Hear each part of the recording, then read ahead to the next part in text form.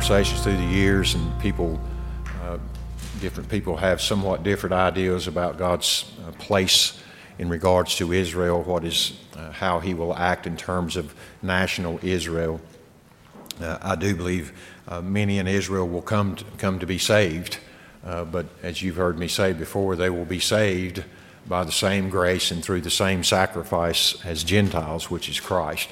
In fact, I think in many ways the covenants that God made with His people Israel, the nation Israel, in many ways were reflecting of that, and they were to be really those who testified of the coming grace of God in Christ. They failed in particularly Hosea is indicting them here in their failure to live up to that covenant, to the terms of the covenant. And I believe in some ways there was no restoration under that covenant because its terms were clear. But their restoration is under the ultimate covenant, which is Christ, which I think was the very covenant of grace from the very beginning. So people ask me at times, are you a covenant theologian or a dispensationalist? And I said, I don't know. So if you hear me sound like a covenantal guy, then you say he's a covenantal. But if I don't sound that, you don't have to categorize me as that either. I don't know what I am in terms of that. It just seems as though God has a special way of dealing with the nation of Israel as apart from how He dealt with the nations and the Gentiles. And I think that's important to grasp because the book of Hosea and all the minor prophets really, and the major prophets, they are dealing specifically with God's people, Israel. This week we're looking at Hosea chapter 8. It's amazing to me, each chapter almost has a phrase that just really outlines the text, that particular chapter. You remember last week, it was they turn but not upward. It seemed like the whole chapter revolved around that principle. In this week's chapter 8, verse 2, that statement for me was they cry out to me, my God, we of Israel know you. And so that was what they were crying out in their affliction or the affliction to come. They were crying out this cry to God. But then when you read that in the rest of the context of the chapter, it really is striking. The prophet proceeds in this chapter, as in the great part of all of this prophecy, to demonstrate by their evil works that in fact the true God of Israel they did not know. And they're saying the very opposite. My God, we know you. Well, the reality, everything he's prophesying about in every indictment against Israel was demonstrative of the fact that no, you don't. If you knew me, you would have been making the adjustments in your practices, but your sin is evidence that you don't know me. And so that really does frame this very much. And so let's read chapter 8 together and see if we can glean some things to help us from chapter 8. It begins here, put the trumpet to your lips.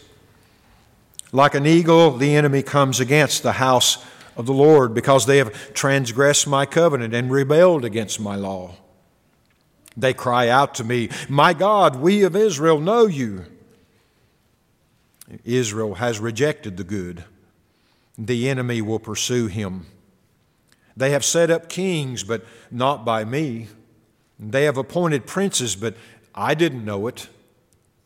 With their silver and gold, they have made idols for themselves that they might be cut off. He has rejected your calf, O Samaria, saying, my anger burns against them. How long will they be incapable of innocence? For from Israel is even this. A craftsman made it, so it's not God. Surely the calf of Samaria will be broken to pieces, for they sow the wind, and they reap the whirlwind. The standing grain has no head, it yields no grain. Should it yield, strangers would just swallow it up. Israel is swallowed up. They are now among the nations, like a vessel in which no one delights, for they have gone up to Assyria like a wild donkey all alone. Ephraim has hired lovers, Even though they hire allies among the nations, now I will gather them up, and they will begin to diminish because of the burden of the king of princes. Since Ephraim has multiplied altars for sin, they have become altars of sinning for him. Though I wrote for him 10,000 precepts of my law, they are regarded as a strange thing. As for my sacrificial gifts, they sacrificed the flesh and eat it, but the Lord has taken no delight in them.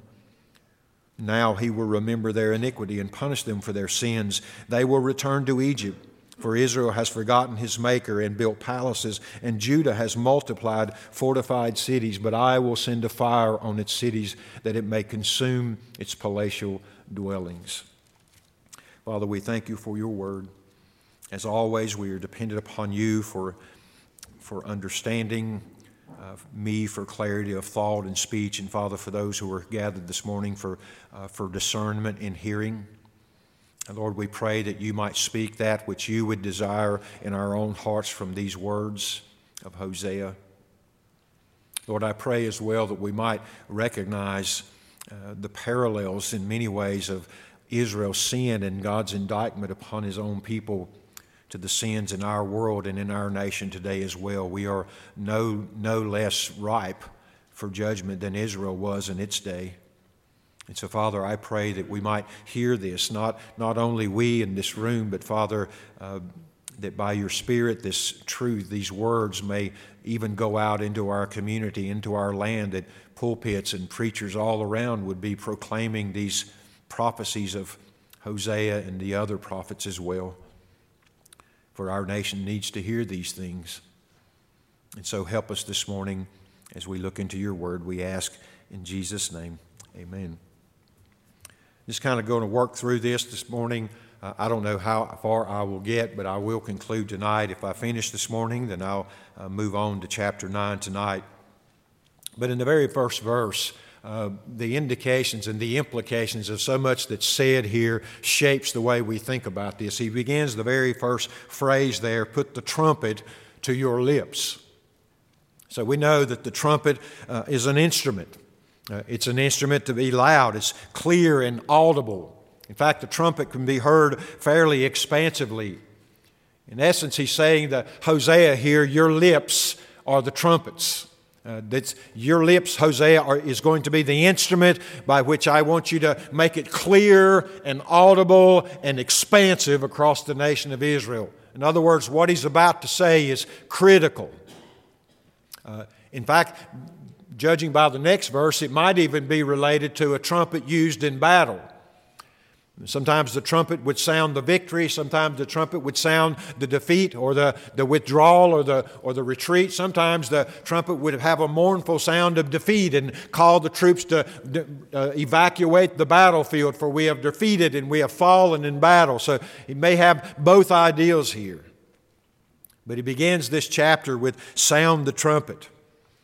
As I said, the very next phrase there, like an eagle, the enemy comes against the house of the Lord. If you study the Scriptures much, you'll understand that often when we see the word translated eagle, in our understanding, that's more like a vulture. When they call, even in Revelations, for the eagle to come to the battlefield because of the carcasses and the dead bodies, it has more the implications of a vulture in many ways. And that was interesting, because a vulture, we know, comes to devour what's already dead. I've never seen a vulture killing anything. A vulture is not a bird of prey. They circle and they ride the updrafts and they scan and they wait for the bodies to fall.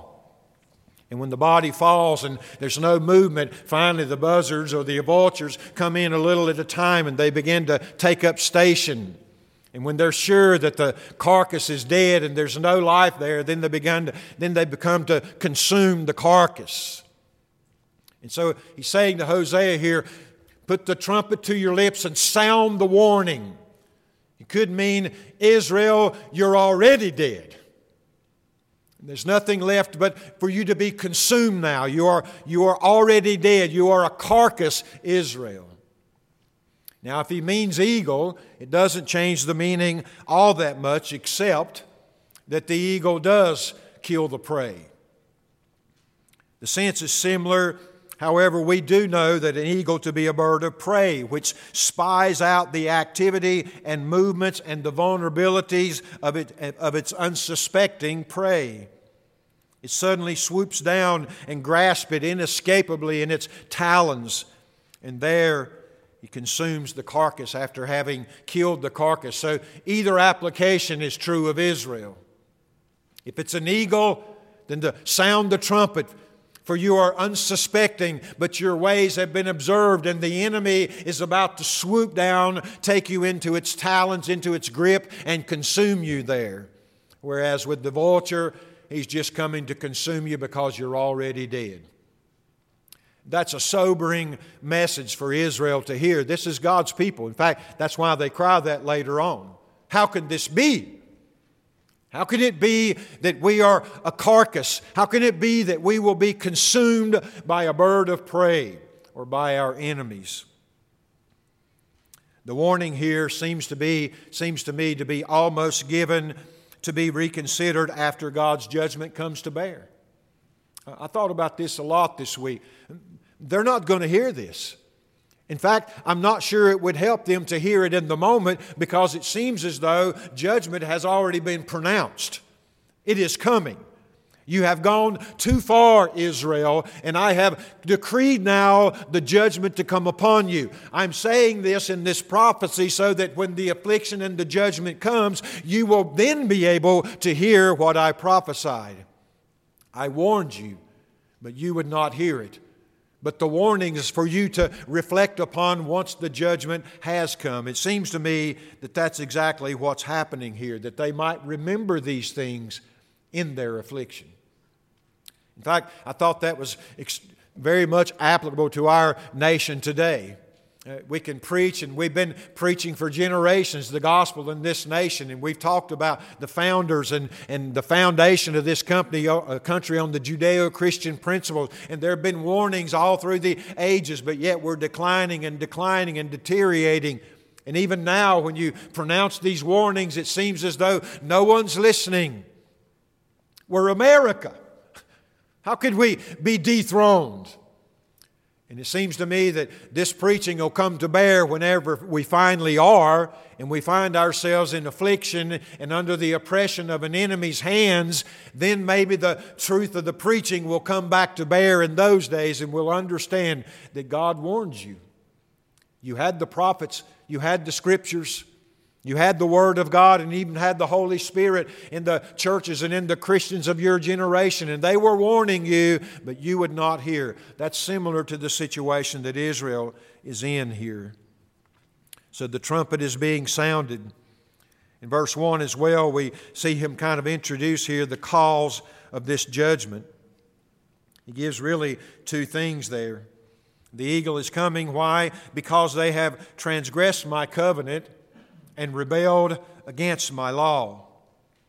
Interestingly, you know this, but sometimes it helps to define it technically, but the word transgression literally means acting in a manner such as to go beyond the limits of what is morally and legally prescribed. They had transgressed.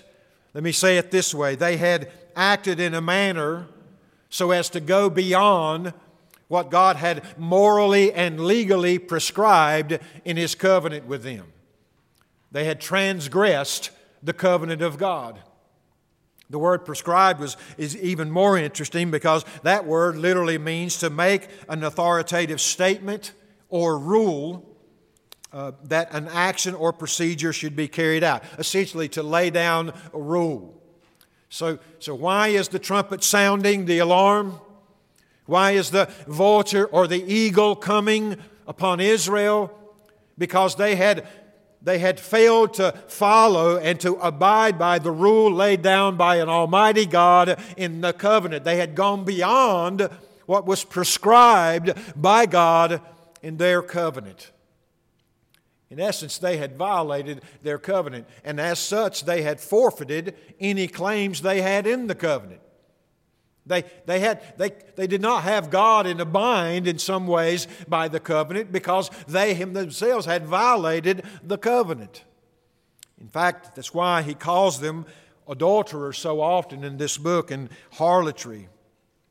To transgress God's covenant is somewhat inevitable among fallen men, of which is reflected in the sacrificial ordinance. I thought about this week as well. So God gives them a covenant, in this case a covenant of law, the Mosaic law. This is how we will relate. You walk in the law, and we will be in relationship with one another. You will have fellowship with God. However, if you sin and when you sin, I will provide for grace and mercy in that moment by providing you a sacrificial system. And in these sacrifices, particularly for sin, there must be bloodshed involved, a lamb or a ram in this sense. There must be bloodshed involved. And through this bloodshed, and you're ascribing to this and recognizing that blood is involved here, you will be restored back to fellowship. So you have the covenant of law and you have the covenant of sacrifice by which they were to relate to God. So in other words, when this sacrificial system, he follows up, became corrupted, they had no other way of rightly fellowshipping with God. If they violated the covenant, there was no righteous sacrificial system by which they could be restored back to relationship with God. This is why they are dead already. There is no hope. They will be consumed by the enemy because there's no rescue for them, because not only had they transgressed the covenant and rebelled against His law, they had cheapened the sacrifice to the point that it was not sufficient to do the very thing that God had provided it for them to accomplish. So they are in dire straits here. He says this later on, by the way. You'll pick that up. In verse 2, here is there what I called the contradictory cry. This is really where the sermon title came from, the hypocrite's tears. The hypocrite's tears. It's as if they're crying against this particular prophecy or perhaps affliction that was on them, or that they would do as the affliction came upon them. But they cry this stunning cry. They cry out to me, he says, "My God, we of Israel know you." That's what they say to him. They've transgressed the covenant. They've rebelled against the law. We learn later on that they had cheapened the sacrificial system that he had provided by which they might fellowship with him. And then they have the nerve or the hypocrisy to say in the midst of their affliction, "God, we know you." It really is a cry of a contradictory cry. We know you. In fact, this was really the claim undergirding, as it were, their complaint. I thought about what's involved in this cry. What's implied by this cry, "God, we know you"? I think one, it is a cry of complaint. It's as though they ought not to be afflicted.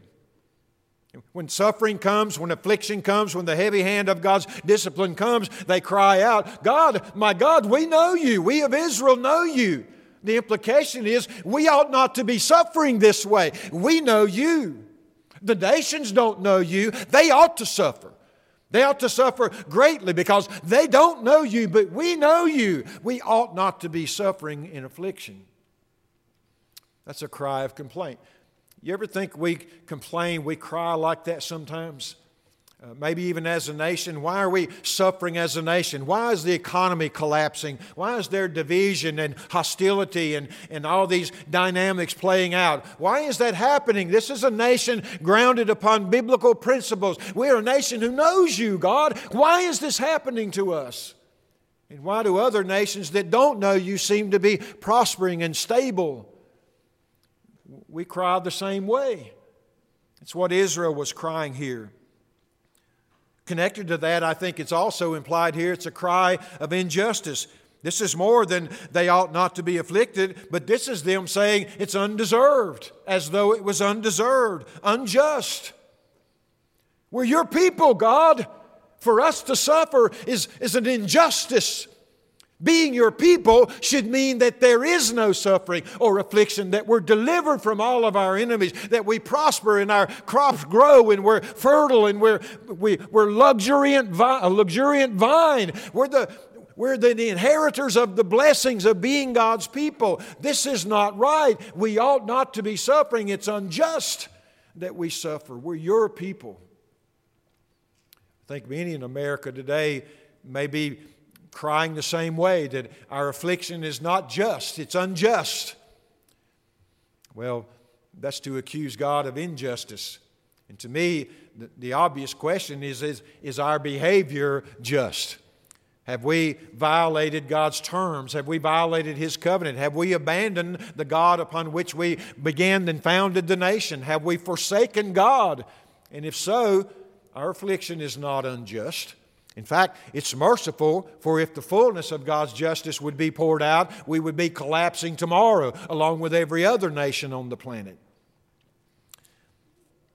So it's a cry of injustice. I think in some ways it is a presumptive cry as well. They seem to say almost with oblivion, we're your people, as though that should somehow immune us, and make us immune to affliction or to suffering.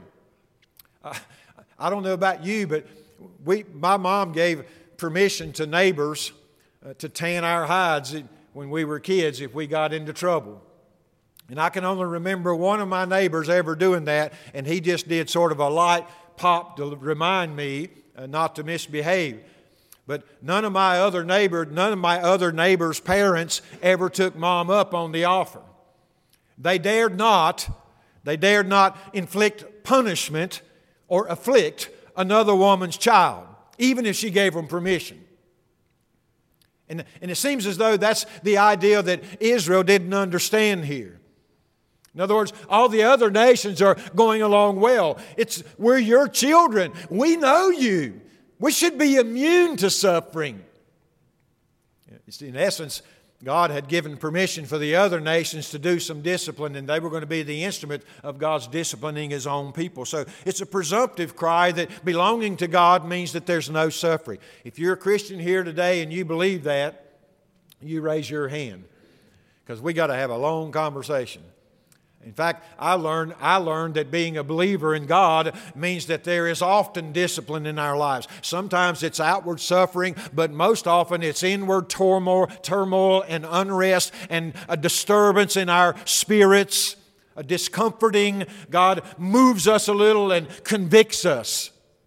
I found the Christian life to be almost full of affliction, mild though it may be at times, and sometimes even severe, because God will not allow His children to go on undisciplined to their own destruction.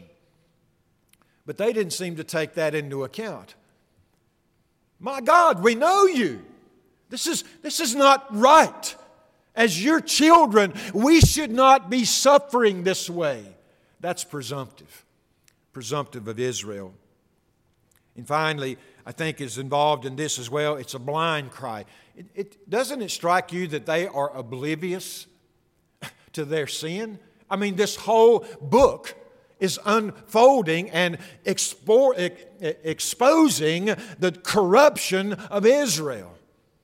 And they're saying, we know you. They are oblivious to their own corruption. I mean, it is blind. In fact, they should have feared even saying such a thing, because everything they were doing is an indicative that they in fact did not know their God, or if they did know Him, they had disregarded Him and dismissed Him and rebelled against Him. They should never have cried out in the midst of this affliction given their corruption. In fact, they ought to have fallen on their face and thank God for the mercy that they were still, even at this point, yet a nation, because that wasn't going to last long.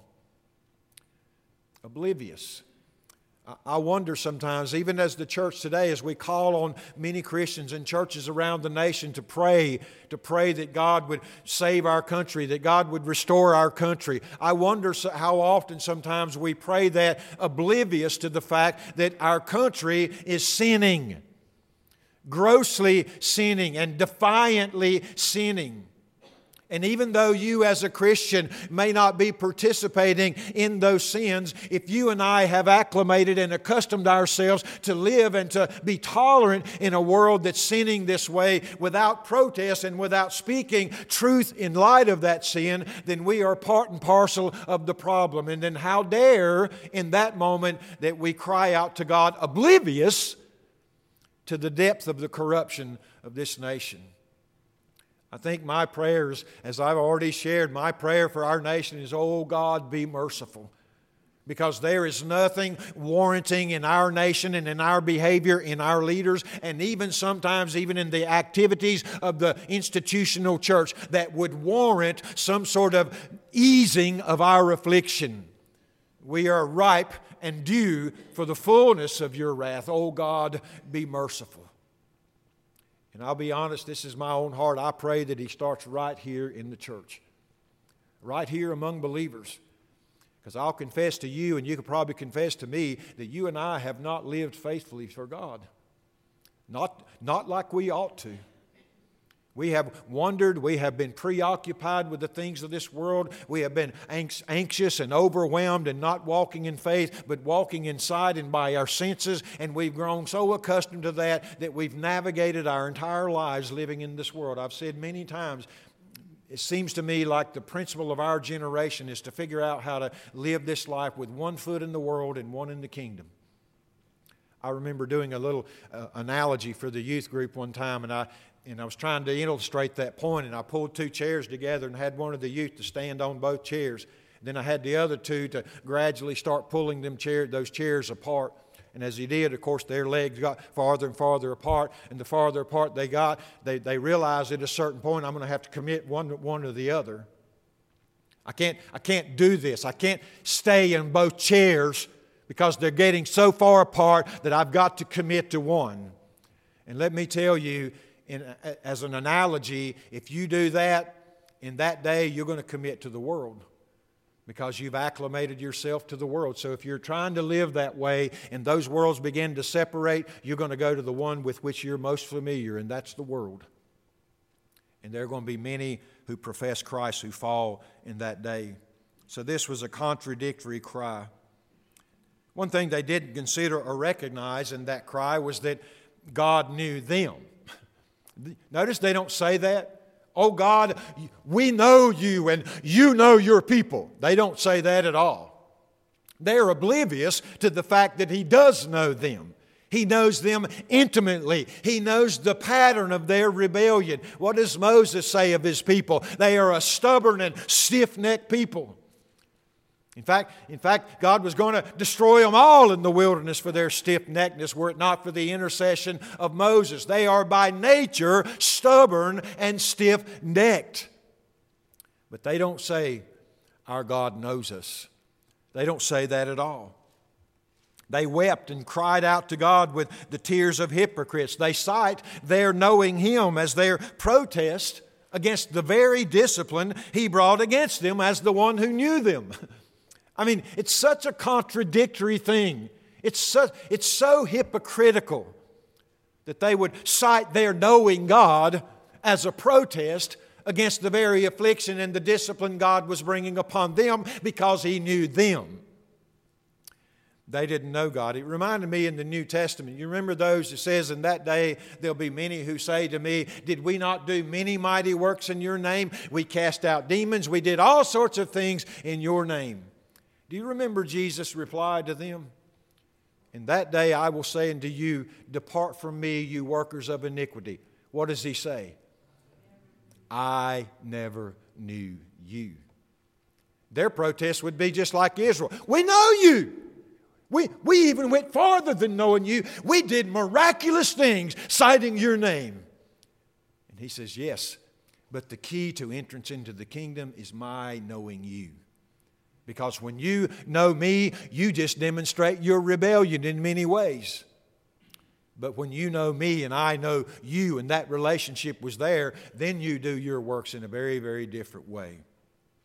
And Israel seems not to have got that. It is the height of hypocrisy, by the way, to claim to know God while disregarding every statute and the very terms of the covenant by which He has made Himself known to you.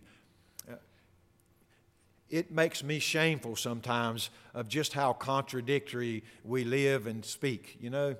I mean, we say things that are absolutely true. We can give you we can cite verse and chapter. We can even give you a theological exposition and the history of the church dealing with this doctrine. But then we'll close that Bible and walk out and live as though that doctrine never was existing, like it wasn't even true. Someone has said we become practical atheists, even in the church sometimes. In practice, it's as though we don't believe any of the truths of God, even if we can cite them all. It really is stunning sometimes, and this was the case of Israel. I just want to share with you this morning as we close the cause of judgment in detail. He's already given it in summary. You've transgressed the covenant and you've rebelled against my law. And now he's going to detail that out a little more, and it's sobering. In verses 3, you see that through 14. In verse 3, Israel has rejected the good. What a statement. They've rejected the good. They've embraced the evil. Think about this. Israel's God was her good. God is the good of Israel. God is your good. God is their good. And all the blessings that flow through your knowing God, through your relationship with God. That is the good. And because of their rejection and rebellion against God, they rejected the good. And as a result, were living, embracing, and flourishing, as it were, in the evil. They had rejected the good. This is God's detailed indictment. You want to know what your problem is, Israel? You want to know why there's affliction upon you, even while you cite your knowing me? It's because you've rejected me. You've rejected your good, and so there's no good for you. There is no good left for you, having rejected the very source of goodness. It amazes me sometimes of how this world, people in this world will want all the goods that flow from God's blessing of this nation, while at the same time wanting none of the God from whom they flow. Give us prosperity, give us peace, give us all these things, give us stability, give us environmental soundness, while we don't acknowledge even that you exist. Just provide these blessings for us and it'll be good enough. Well, when we reject God as a nation, we reject our good, just as Israel rejected their good. And I'm afraid to say we see that happening in many ways in our day. I pray that God is beginning to turn hearts upward, as Hosea says. In verse 4, another of their evils, or the cause of these judgments, is that they had assigned leaders to themselves, literally without consultation with God. In verse 4, they have set up kings. He goes on to say they appointed princes, not by me, but I didn't know it.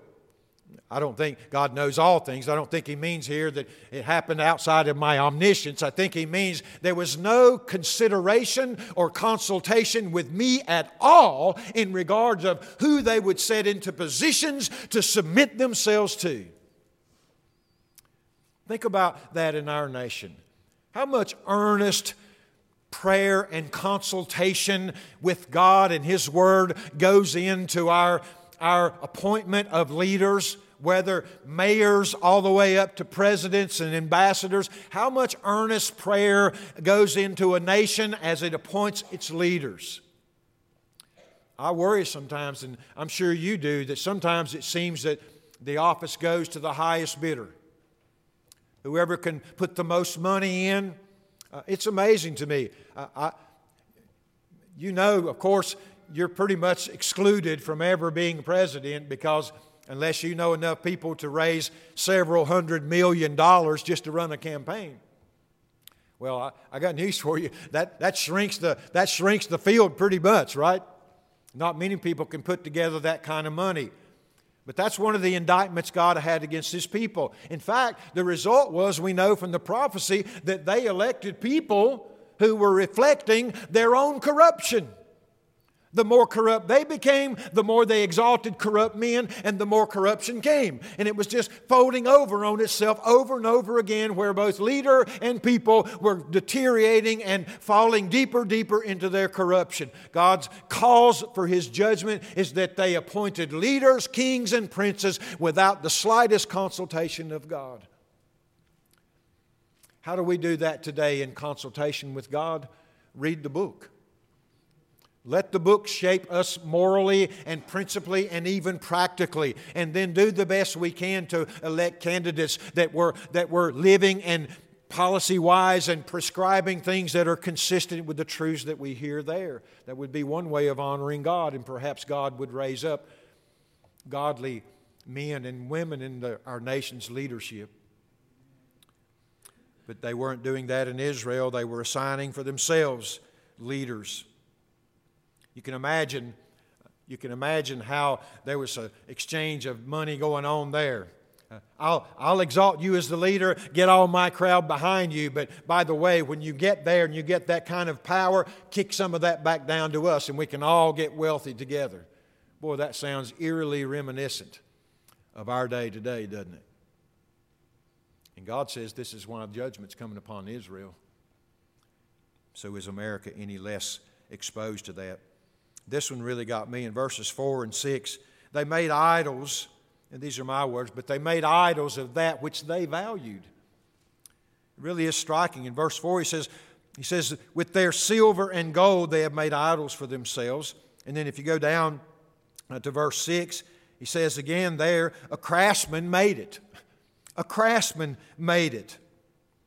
And it just really struck me that it was silver and gold that constituted their idols. It was as though they deified what they and the world placed their value upon.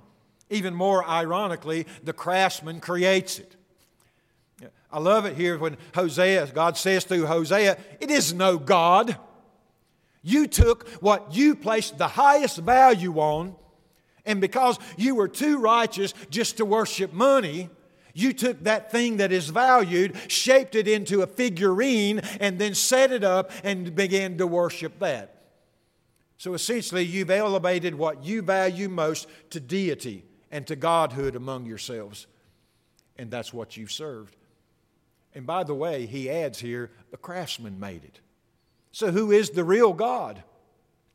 If the idol is a God, then the greater God brought the idol into existence, wouldn't you say? Logically speaking, if I bring you into existence, I call you into existence, wouldn't you think that I am greater than you? Because I'm in back of you. You wouldn't exist without me. Here they are with silver and gold, the thing that they valued, shaped by a craftsman into an idol, set it up on a pedestal, and everybody's oblivious that the man who made it is greater than the idol itself. He is no God. And nor is it a God when you evaluate and exalt the things that you value. Your silver and your gold, your policy, your economic outlook, your foreign policy. If you elevate what you value into the place of God, just be reminded that it is no God. That is no God. There is one God. And Israel had rejected that one God, and in His place had essentially raised up that thing which they valued. I thought about this. Essentially, they created a God according to what they valued, as I've said, crafted into an object of attention and adoration, which served to obscure from them that it was actually they themselves who they were exalting above God, their Creator. Do you know that was Satan's original sin?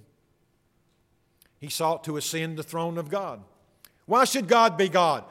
I'm a great, powerful angel. Why can't I be God?